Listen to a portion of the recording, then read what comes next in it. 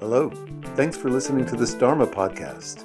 I hope you consider that in accordance with the Buddhist tradition, all of my work as a teacher is offered without charge and supported entirely by donations only. If you'd like to support this work, you'll find a PayPal button on dharmapunksnyc.com. Feeling overwhelmed is, of course, common in modern life. There's a sense of being bombarded, too much information to make sense of, too many responsibilities, obligations, feeling swamped, but most of all, a sense of being unable to cope, associated with an accumulation of stressors. And when people talk about being overwhelmed, they're generally pointing in two different directions of physiological states. One would be when we're really anxious, when we're flooded with intrusive, repetitive, fear-based thoughts, where our heart rate soars, we can't sit still. There's a sense of needing to act immediately. There's a sense of ongoing threat detection. Or the other state is collapse, shutdown, dissociation, known in polyvagal as the dorsal dive. That's not the sympathetic nervous system. That's anxiety and high levels of stress. That's actually the state of switching off the ancient parasympathetic nervous system. And in many ways, the physiological state is the opposite. It becomes very difficult to focus attention. One's heart rate doesn't soar. One feels disconnected, a state of brain fog, a tiredness, a heaviness, a sluggishness, an inability to move, a sense of just giving up, resignation, and so forth. So those two different qualities, when we talk about overwhelm, we can, in short, be talking about a state of anxiety and sympathetic activation, hypervigilance, or we can be talking about a state of depression, shutdown, overwhelm, just cannot cope. So, of course, we've been living through an historical period that's unprecedented, certainly having a novel pathogen that's deadly, essentially creating a healthcare crisis in the country, along with a extreme downturn in the economy. And of course, there is, on the good end, there is been a degree of social upheaval due to confronting racial injustice. But all of this can create a sense of being overwhelmed with stimuli.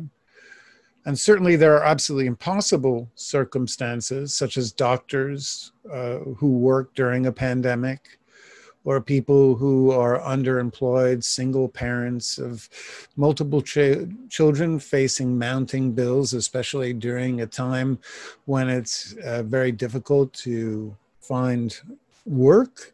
And this talk is not to in any way diminish the fact that some people face very, very real, often at times insurmountable stressors. But the talk I'm going to focus on is how the feeling of being overwhelmed is not, in most cases with people that I work with in counseling, not invariably or entirely caused by external stressors, but actually there's a significant emotional, psychological factor that leads to some people becoming, to varying degrees, more susceptible to the state of being overwhelmed than others. In short, lots of studies show that if you put two people side by side in very similar circumstances, for many reasons, one might become completely overwhelmed while the other, facing the same stressors, might not.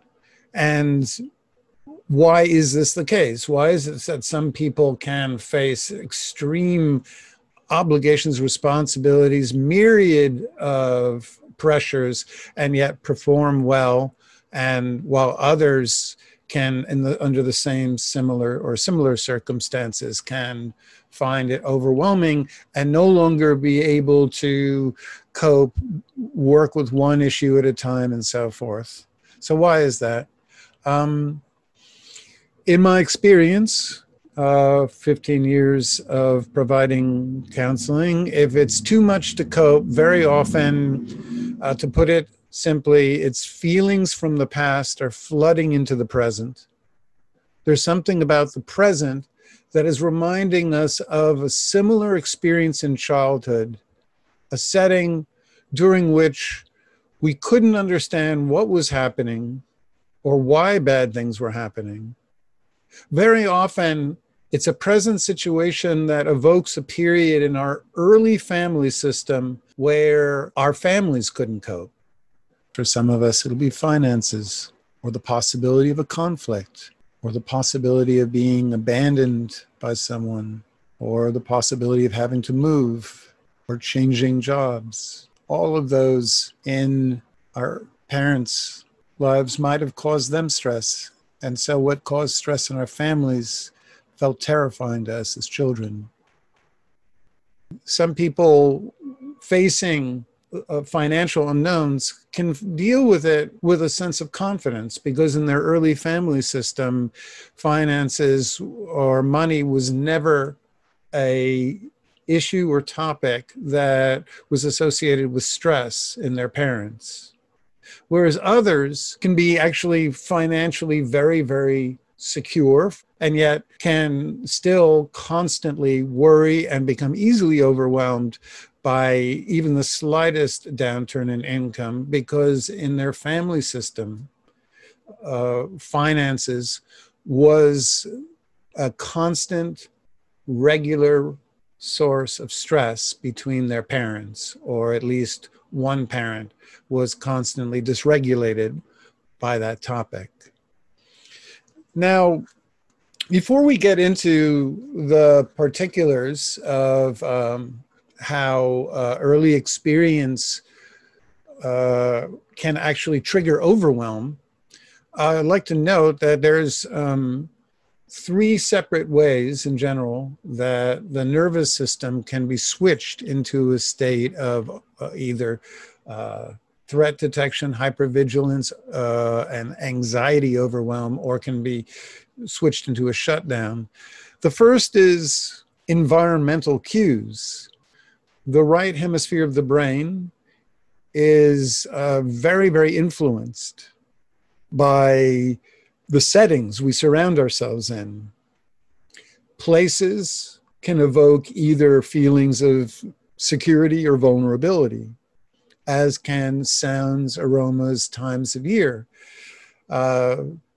If, for example, during a specific time of year we experienced an early trauma, for the rest of our life, the same time of year can activate a feeling of being overwhelmed and vulnerable and unsafe.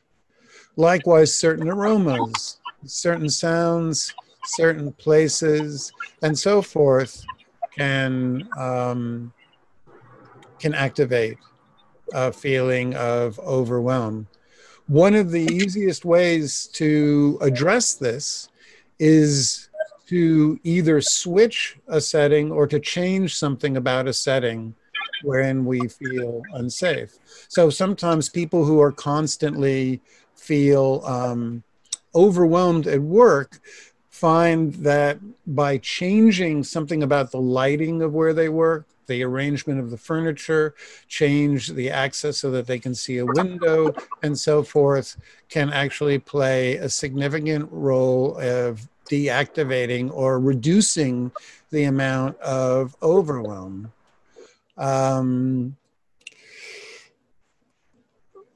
People who are in relationships where they are constantly triggering each other very often can find, by changing the setting of where they have difficult conversations, walking outside, sitting by a river, going to a park, talking in a different setting than where they've had in the past a series of blowout arguments, can actually very often their nervous systems neurocept a different setting, and that can be associated with less feelings of vulnerability and so forth.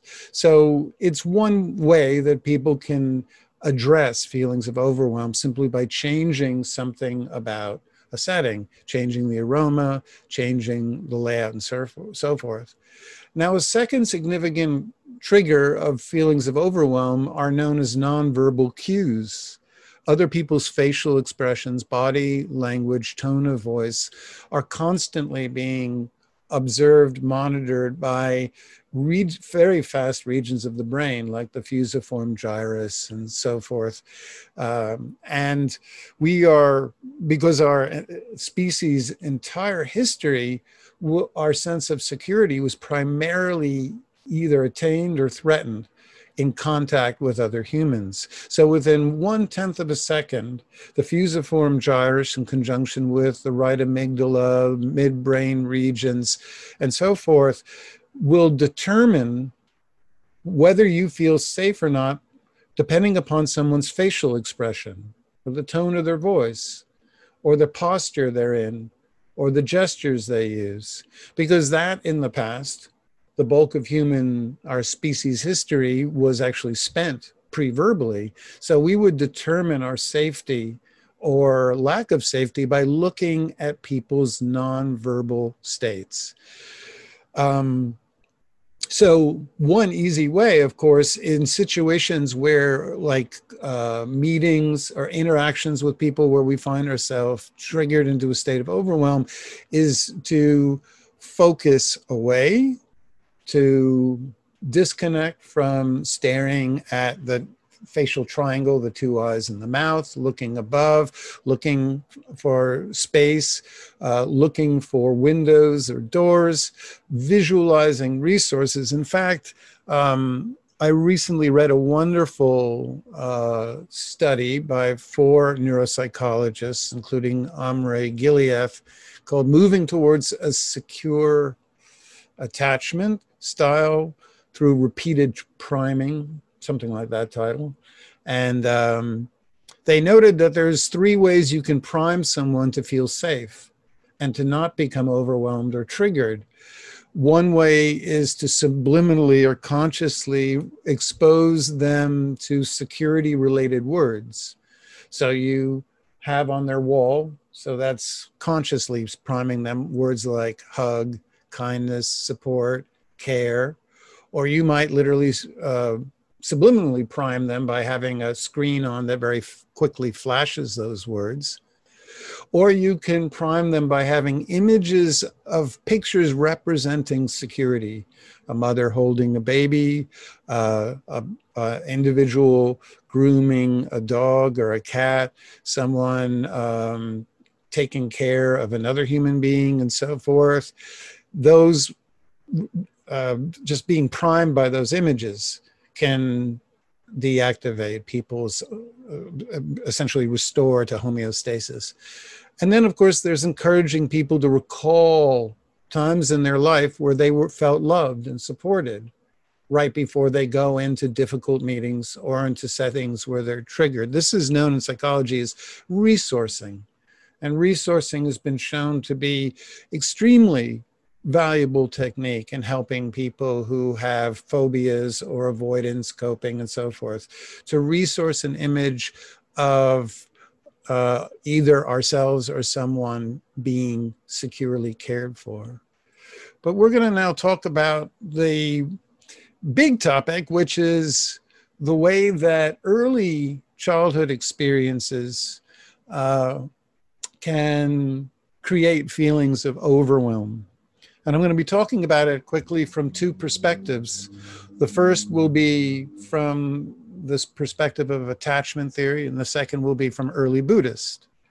So from an attachment perspective, our first 2 to 3 years of life, when the right hemisphere is being formed, we develop what's called a sense of internal working models. Essentially, these are unconscious emotional beliefs about whether I am lovable, whether I'll be taken care of, whether other people are interested in me, whether I can expect relationships to last or be abandoned, and so forth. In general, attachment theory breaks down individuals into 4 categories: secure, anxious, avoidant, or disorganized. In adult life, it's sometimes known as anxious or preoccupied, and avoidance are also known as dismissive. In general, in stressful situations, each individual, depending upon their attachment style, will switch into a different physiological state. Their nervous systems will change, and they'll develop different unconscious beliefs and behavioral patterns. And some people will fare very well, and others will struggle. So roughly 50 to 60%, apparently, of the world are secure. Secure individuals had parents who were reliably available, attentive, emotionally mirroring, and soothing. And these people develop an internal unconscious belief that other people, you can expect the best from others. And because of this, when they're around other people, they will relax. They will feel inclined to disclose their feelings. And so they will be regulated the moment they start to get into any level of feeling overwhelmed or shutting down or becoming stressed out.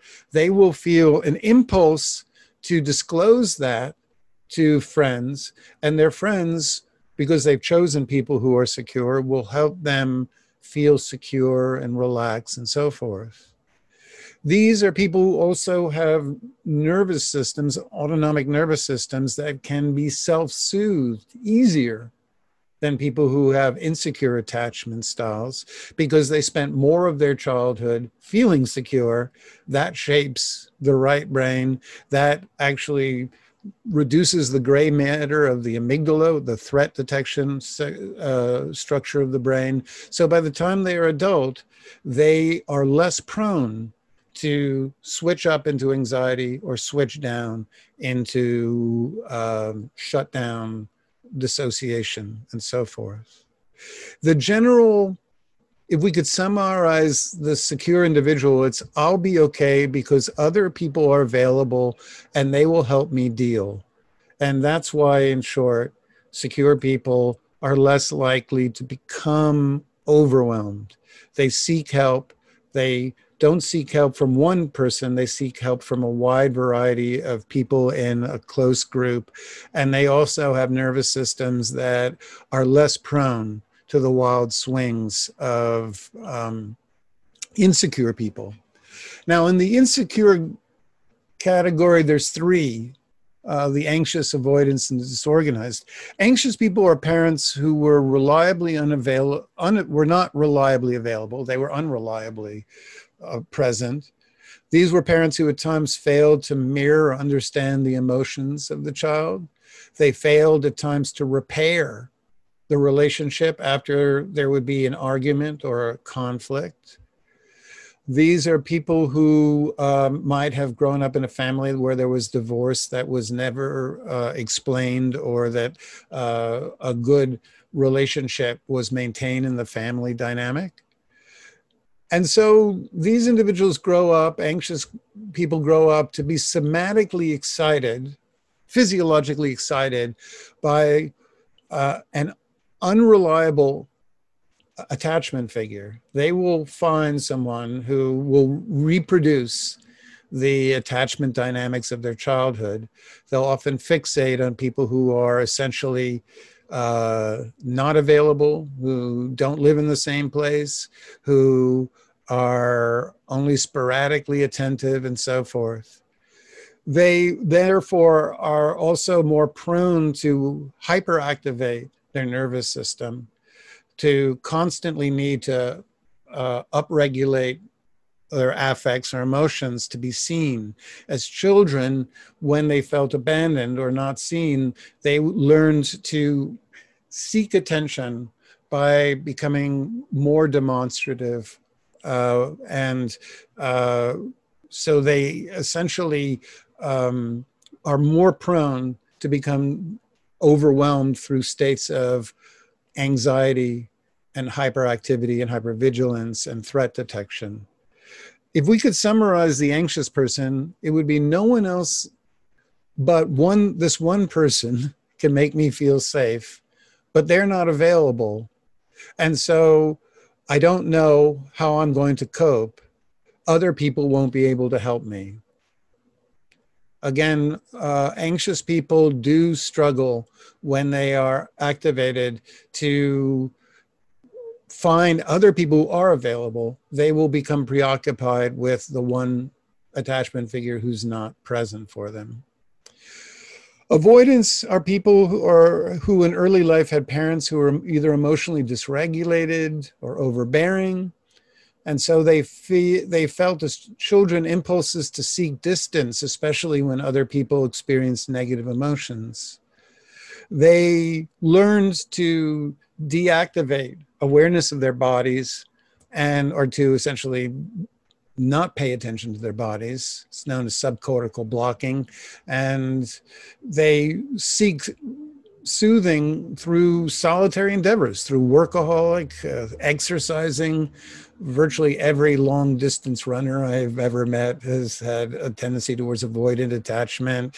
People who are artists who work all the time in studios can have at times avoidant attachment. People who always feel an impulse to disconnect. Now, that's not saying it's always, but those are some tendencies. These are people who essentially in stressful situations will not reach out for help, will try to deal with it entirely all alone. And when the stressors become too much, they completely shut down. So they don't become overwhelmed by going into the hyper state of anxiety. They become overwhelmed by shutting down, feeling just they can't cope. They will go into a state of brain fog, dissociation, checking out. Disorganized, finally, are those people who in childhood were frightened or terrified of one or both of their parents. The child was in an impossible situation. The very person who they were wired by evolution to seek security from was the person who was creating a feeling of fear or terror. And so the child is stuck, can't move forward, can't retreat. And so the child survives by dissociating, completely checking out entirely of their surrounding stimuli. These are people who are by far and away the most overwhelmed by life. In fact, in many ways, they go through life in a almost regular state of overwhelm.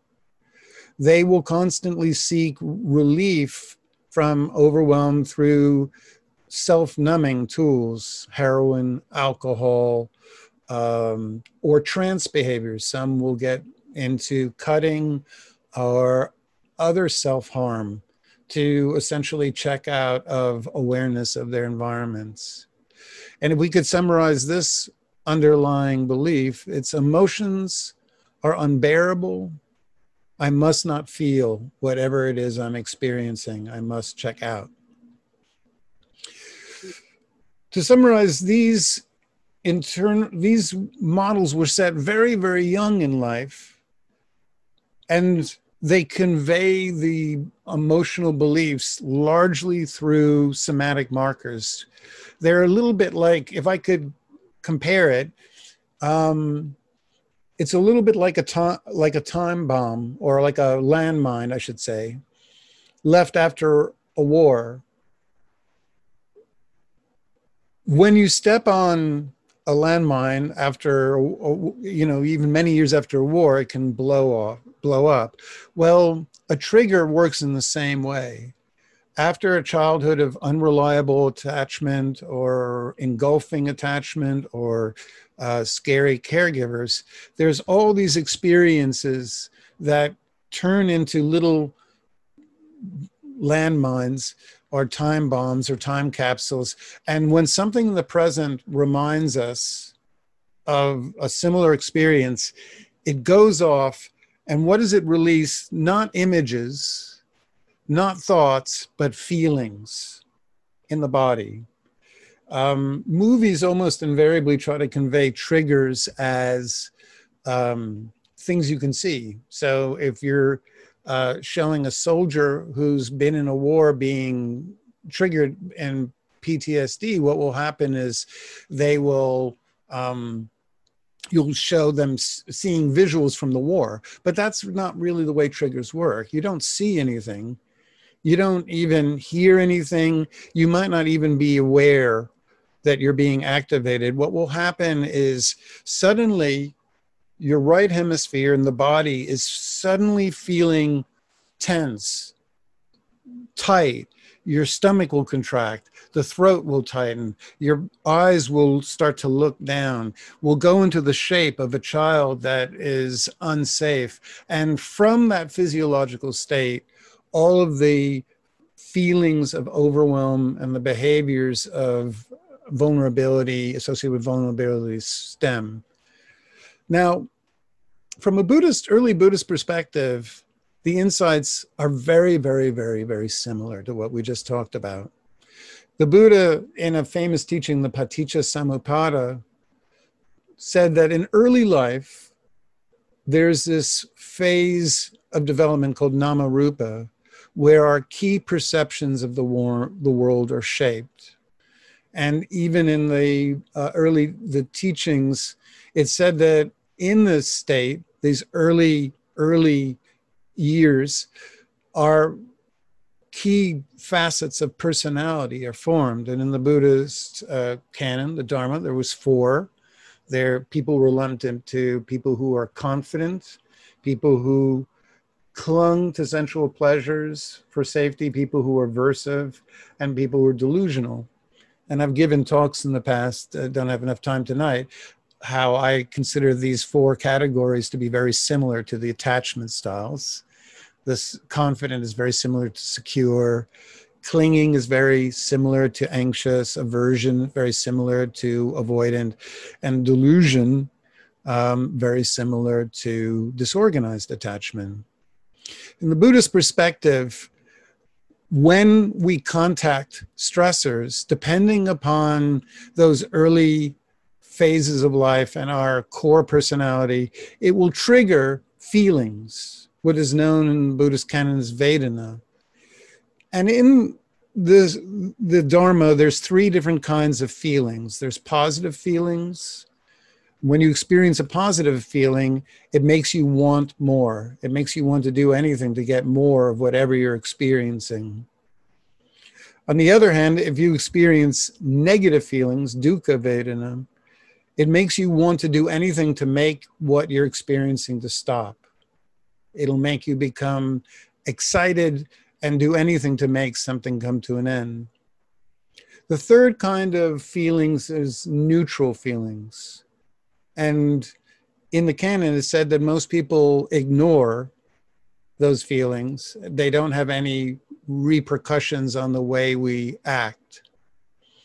So if you wind up in a positive feeling, what's known as sukha vedana, it will give you, from those positive feelings, it'll give you positive obsessive thoughts. If you, on the other hand, have negative feelings, it will trigger negative, frantic thoughts. And so this is, in the Buddhist perspective, how overwhelm happens. It's not so much the environment or the stressors we face, it's actually that we, in certain situations, due to childhood experiences that shaped our personality, we are prone to have, at times, negative feelings, and from negative feelings, we'll have a whole host of negative thoughts, which are in psychology known as cognitive distortions, in Buddhism known as ditthi upadana. So what are some of these negative thoughts that the Buddha lists and is also classically known in the Dharma? Well, when we're in a setting and it triggers negative thoughts, then the left hemisphere, through mood congruence, will start to list all of the challenges we'll face in the future at once, as if we are expected to figure out and solve all of our life in one moment. But with negative Vedana, it creates, the Buddha said, this sense of the story of, I have to figure out everything right now. And so it'll be listing all the stressors that are coming up. I have to, how am I going to pay my taxes next year? What am I going to do when I retire? Where am I going to move? How am I going to pay for, if I have a child, how am I going to pay for their college? How am I going to pay for a wedding? I might not even be in a relationship, but in other words, we will think at once about all of the different stressors and obligations we need to deal with in the future. And because the Vedana, the feelings are very, very tight and uncomfortable in the body, these lists of all the upcoming stressors in our life will feel very, very real and very, very threatening, as real as a threat that's actually present. So when there's these negative feelings in the body, the thoughts that explode from them, all the lists of things we have to do and deal with, and that now it seems like I have to deal with all of them. I don't know what I'm going to eat tomorrow. I don't know where I'm going to go for the weekend. I don't know, blah, blah. I have to deal with it all once, and then it becomes all too much. Another tendency from negative feelings is catastrophizing. It's essentially visualizing or representing in words a what-if scenario that no one could possibly solve. So, for instance, what if the entire economy collapses and I can't get a job and there's no jobs to be had? Well, frankly, no one could possibly solve that. That's impossible. That's a dilemma that has not happened, but it's an impossible dilemma to solve. Obviously, triggering a catastrophizing thought on top of feelings of tightness and insecurity and tension in the body can make a catastrophizing unlikely scenario seem likely.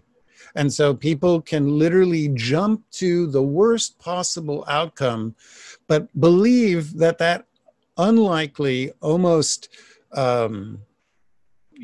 astronomically unlikely scenario is somehow likely because, again, the body is tense, the breath is hyperventilating. There's this physiological state of discomfort that makes the catastrophe seem real. Sometimes it will make us jump to conclusions. For instance, if you write a friend a text message and you don't hear back from them, if your body is relaxed and calm, you might just chalk it up to the fact that they're busy. But if you have already been activated by something in the world or something you've neurocepted to feel tight and tense, then what will happen is you will essentially jump to the conclusion that your friend no longer likes you, cares about you, wants to have anything to do with you. It had nothing to do with the external stimuli. It had everything to do with the fact that your body primed you to jump to the worst conclusion. On the other hand, if your body was feeling very positive, you had confident, soothing, excitatory states in your body, you might jump to the exact opposite conclusion. So, all of these, what the Buddha called Ditti Upadana, these hosts of thoughts and belief and ideas that are triggered by underlying body states or Vedana, are essentially feel very, very real because the physiological state beneath them creates the sense that the catastrophe or listing all the challenges of the future or the conclusions we've jumped to, it makes them seem as if they are true, actual threats. So knowing this, it's not surprising that the Buddha taught that the way out is not by changing the thoughts, is not by challenging the thoughts, but is by addressing the feeling state beneath whatever our cognitive state is. Vedana, it said in the Dharma, is the way to deactivate ourselves when we are constantly feeling a state of threat or overwhelm. What that means is to develop an ongoing mindfulness of the body, how you're feeling, especially the key areas of the vagal nerve cluster, the wandering nerve that runs down the back of the brain stem, through to the front of the neck, up to the face, and then down the chest into the belly. Key ways to deactivate is one, to try to get back into a state of neutral Vedana. That's the state that most of the time we don't pay attention to. Neutral Vedana is when the belly is relaxed, the chest feels open, the breath, the out breath is very long, where there's the shoulders are dropped and relaxed, where the facial expression is neutral, not tense. There's no clenching of the jaw, there's no furrowing the brow, and so forth. So the key in the Dharma is before we act, or in any situation where we feel overwhelmed, instead of focusing on trying to figure out or solve, or immediately address, or immediately try to cope. Of course, if there's secure people around you who can help you, you can always reach out to them first. But if you don't feel that's available, the next strategy is to develop mindful awareness of what's going on in your body, what's going on in the breath, and to get to a place where we get the body as relaxed and neutral as we can.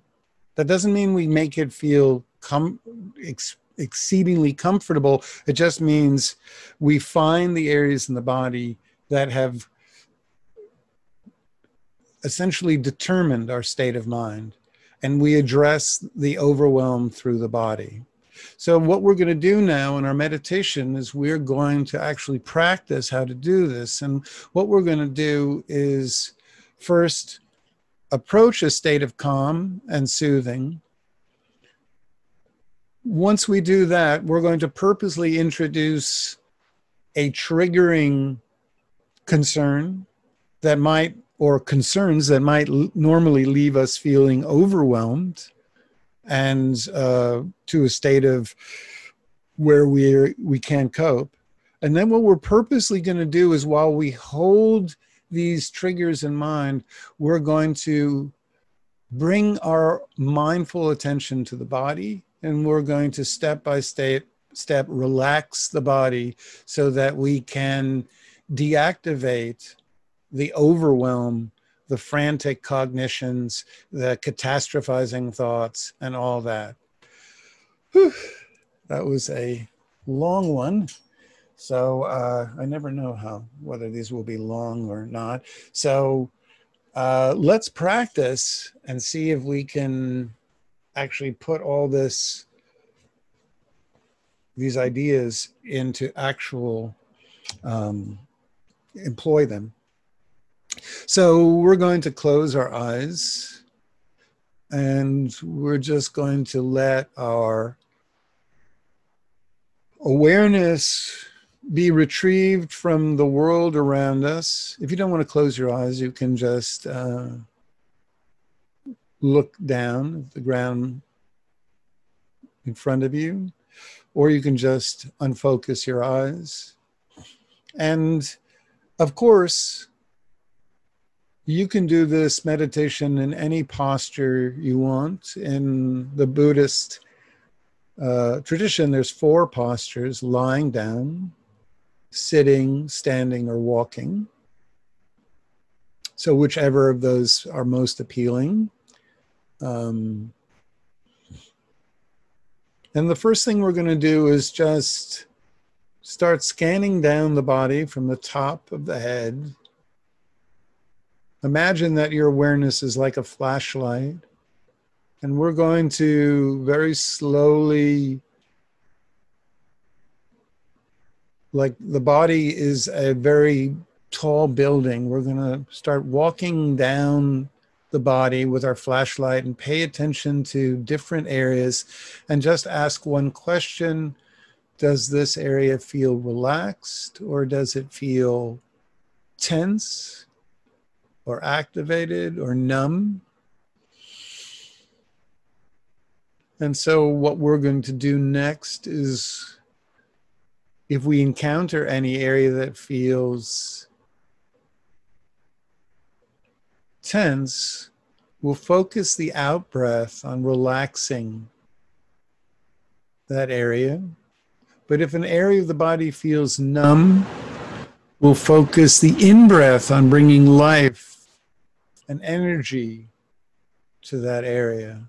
So starting with the forehead, just noticing if the brow feels furrowed, or the skin feels very tight, or does the forehead feel smooth and pliant? Do you feel any tingling, or do you not really feel anything there? And if you felt a sense of tension, then you might breathe in to the top of your head, but then the out breath, which is long and smooth, imagine you're breathing out through your forehead. And each exhalation is releasing, smoothing, softening any tightness or tension. And then moving down to the eyes, doing the same. If the eyes feel, the muscles around the eyes feel tight, or the eyes feel like they're bouncing around, that they're not settled, then again, we would use the exhalation, the breath, releasing very slowly, encouraging the eyes to float in the eye sockets like they're 2 warm baths.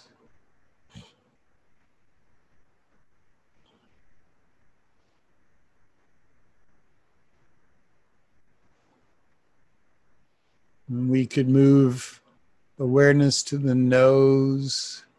And again, just notice if the nose feels soft and relaxed or tight. And again, if there's any area we encounter that feels very numb, we can use the in-breath to bring life and vitality to that area. In my experience, I don't generally experience any part of my face as numb. Most of the time I'm using the out-breath and soothing awareness. I might even offer a gentle phrase.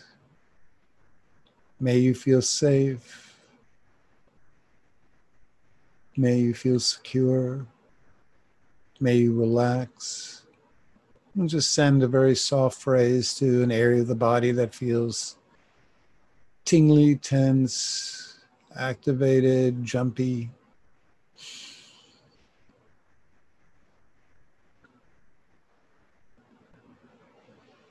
But we can bring our awareness to the throat, and the throat sometimes I can feel rather numb. And so what we might want to do is, in an area of the body that feels almost absent, is imagine we're breathing into it, and the breath energy coming in is just making the flashlight of awareness a little brighter,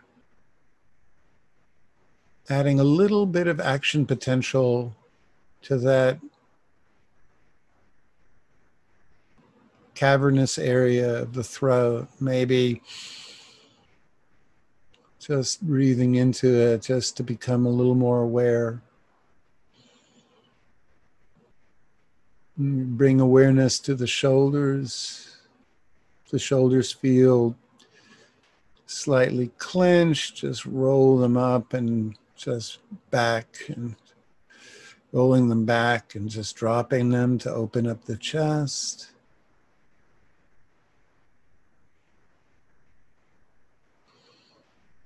An area that many people do feel numb or hollow is in the chest, the heart center.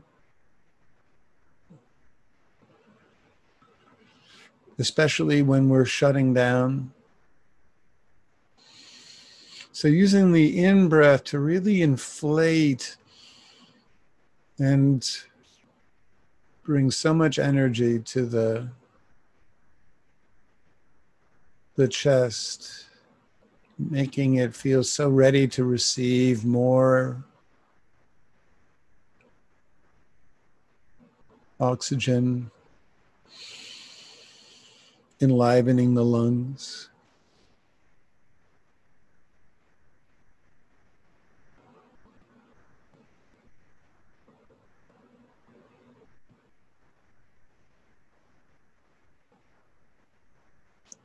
So just continue either working down the body or just trying to become acquainted with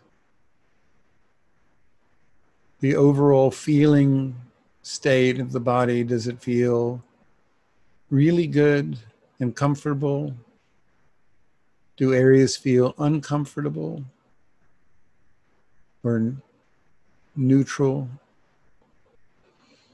And really focus on any area of tension, discomfort.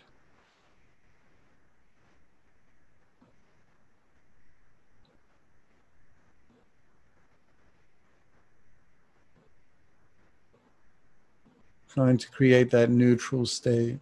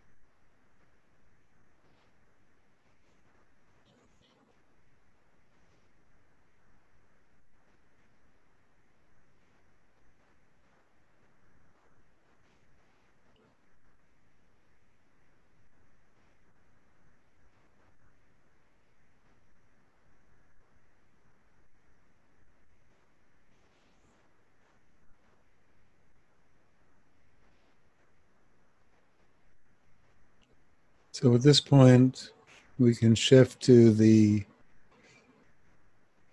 practice where we employ some of the tools we discussed. So at this point, if there's something that recently in life feels like it's too much to cope with, too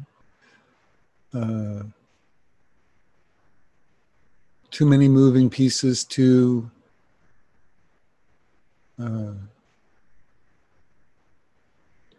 much to get a handle on, something that whenever we bring our attention to,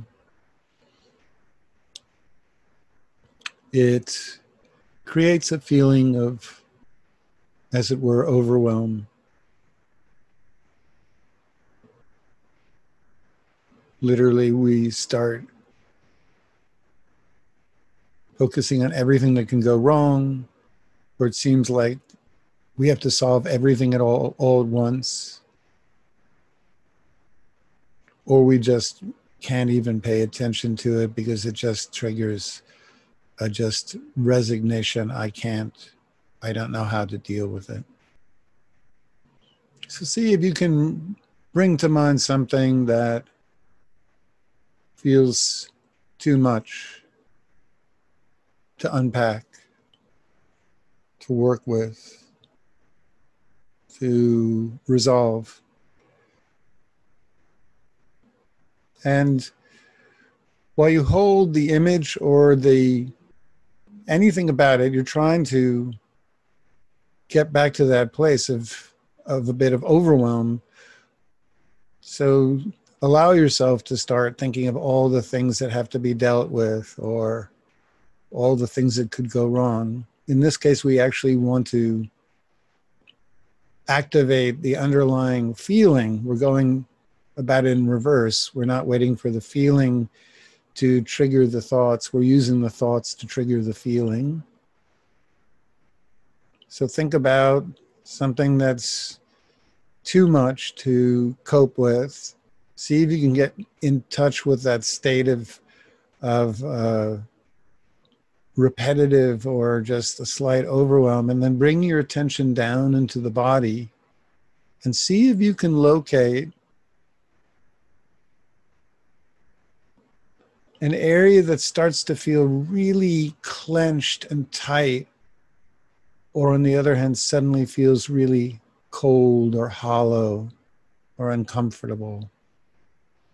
What we're looking for is the somatic marker, as it's called, the feeling tone in the body that lies at the very root of being overwhelmed.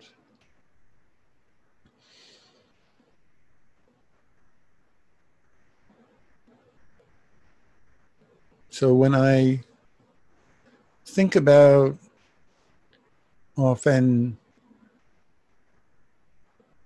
planning a journey or a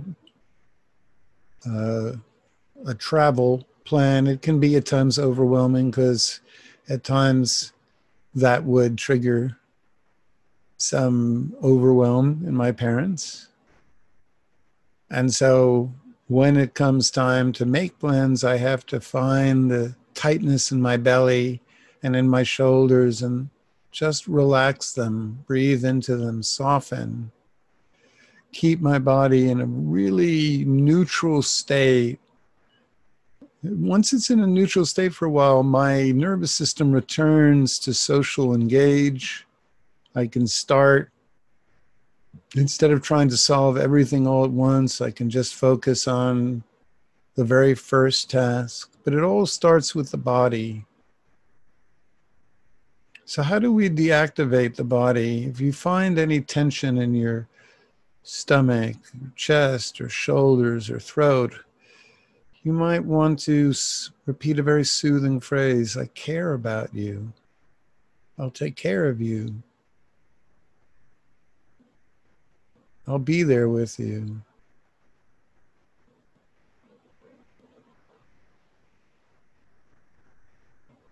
I care about my suffering.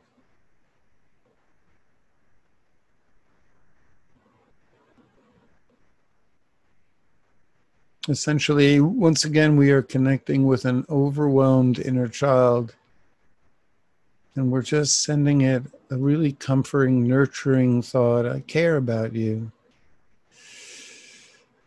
And we breathe into and we soften.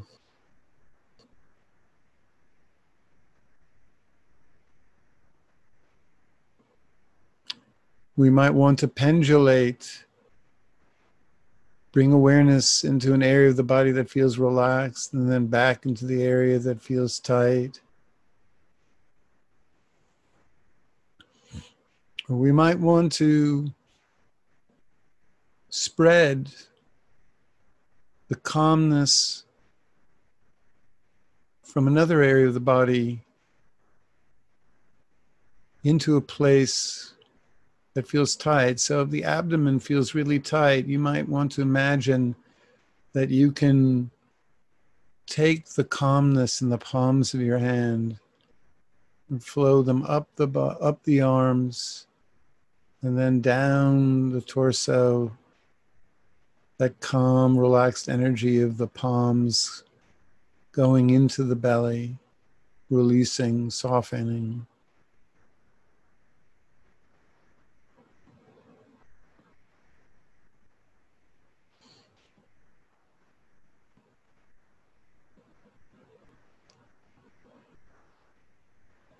You'll know your body is back in a neutral state when you no longer feel any need or inclination to move, to act, to figure out, to solve. When we're in neutral, there's no inclination to do anything, just to be with. And from that state, we can begin to break down big challenges into smaller, easier solved ones.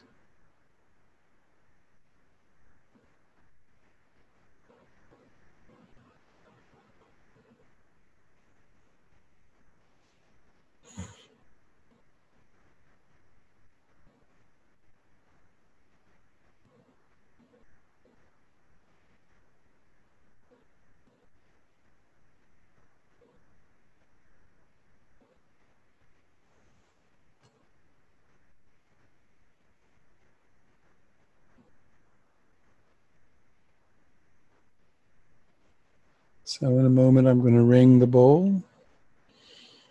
When you hear the sound, take your time and open your eyes whenever it feels appropriate.